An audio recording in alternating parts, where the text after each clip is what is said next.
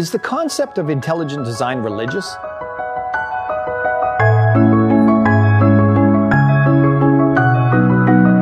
Hi, it's Calvin Smith here, and welcome to Creation Basics, where our goal is to make God's creation part of your everyday conversation. Now, today's question, is the idea of intelligent design religious?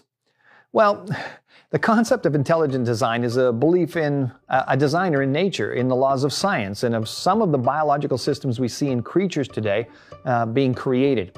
And while Christian creationists, of course, admit the Bible is why we believe in a designer or a creator God, not all ID believers do.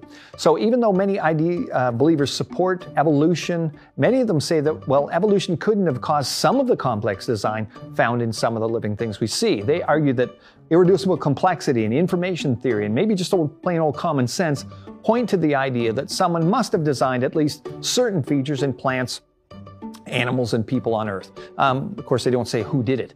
And because the story of evolution is making less and less sense all the time, the ID movement is growing rapidly worldwide. Many PhD scientists have stood up and said, look, they no longer believe in what we call the story. They call the theory of evolution. The reason we don't call it a theory is because we don't actually think it meets the scientific criteria to be called a scientific theory. But anyway, I digress. You know, now evolutionists kick back. They say, well, ID is religious and it's not real science. But is that true? Can scientists separate themselves from arguments of design and still function scientifically? Let's look at an example. Pretend an anthropologist discovers some rubble inside a cave. Looking closer, he notices a sharp piece of flint, kind of tapered to a point, and he's intrigued and he explores further and he finds a ring of stones with some bones inside, charred bones, and several other stones like the first pointy one, and some paintings of people hunting on the wall. Finally, he finds pieces of animal skins and, some symbols scrawled onto it. Now, everything appears to have been undisturbed for a long period of time. So what are his thoughts, perhaps?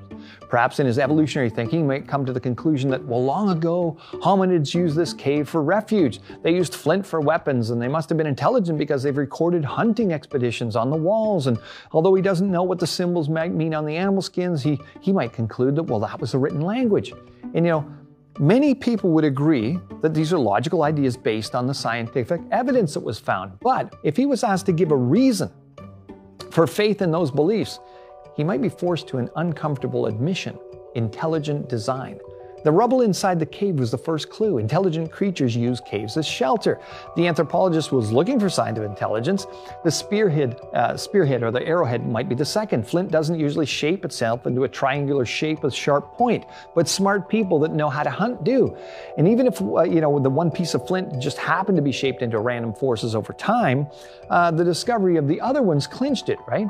Common sense says it's unreasonable to think that a large grouping of stones arranged in such a specific shape just happened to be randomly generated. What about the other circle of stones, right? And the preparation of the pigments for the paintings, or the representation of these animals and people in the drawings, and especially thoughts that these people may have developed a language, all clear indications of intelligent design.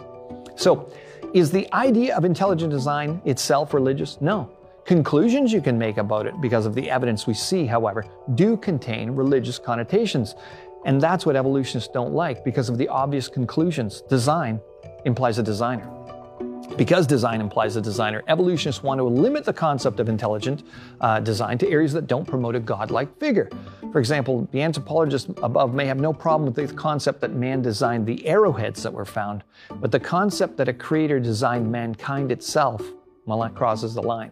Implying there may be someone we owe our existence to means that we may be held accountable for our actions, and so the question of morality is introduced. So design itself isn't the problem. Where it leads to is the problem. ID will continue to plague evolutionists because it's an important part of scientific investigation. Think about it. How would a forensic scientist operate without it? So, is the concept or idea of intelligent design religious? No. But by saying you will accept design in one instance and not in another because of your philosophical beliefs is actually quite religious.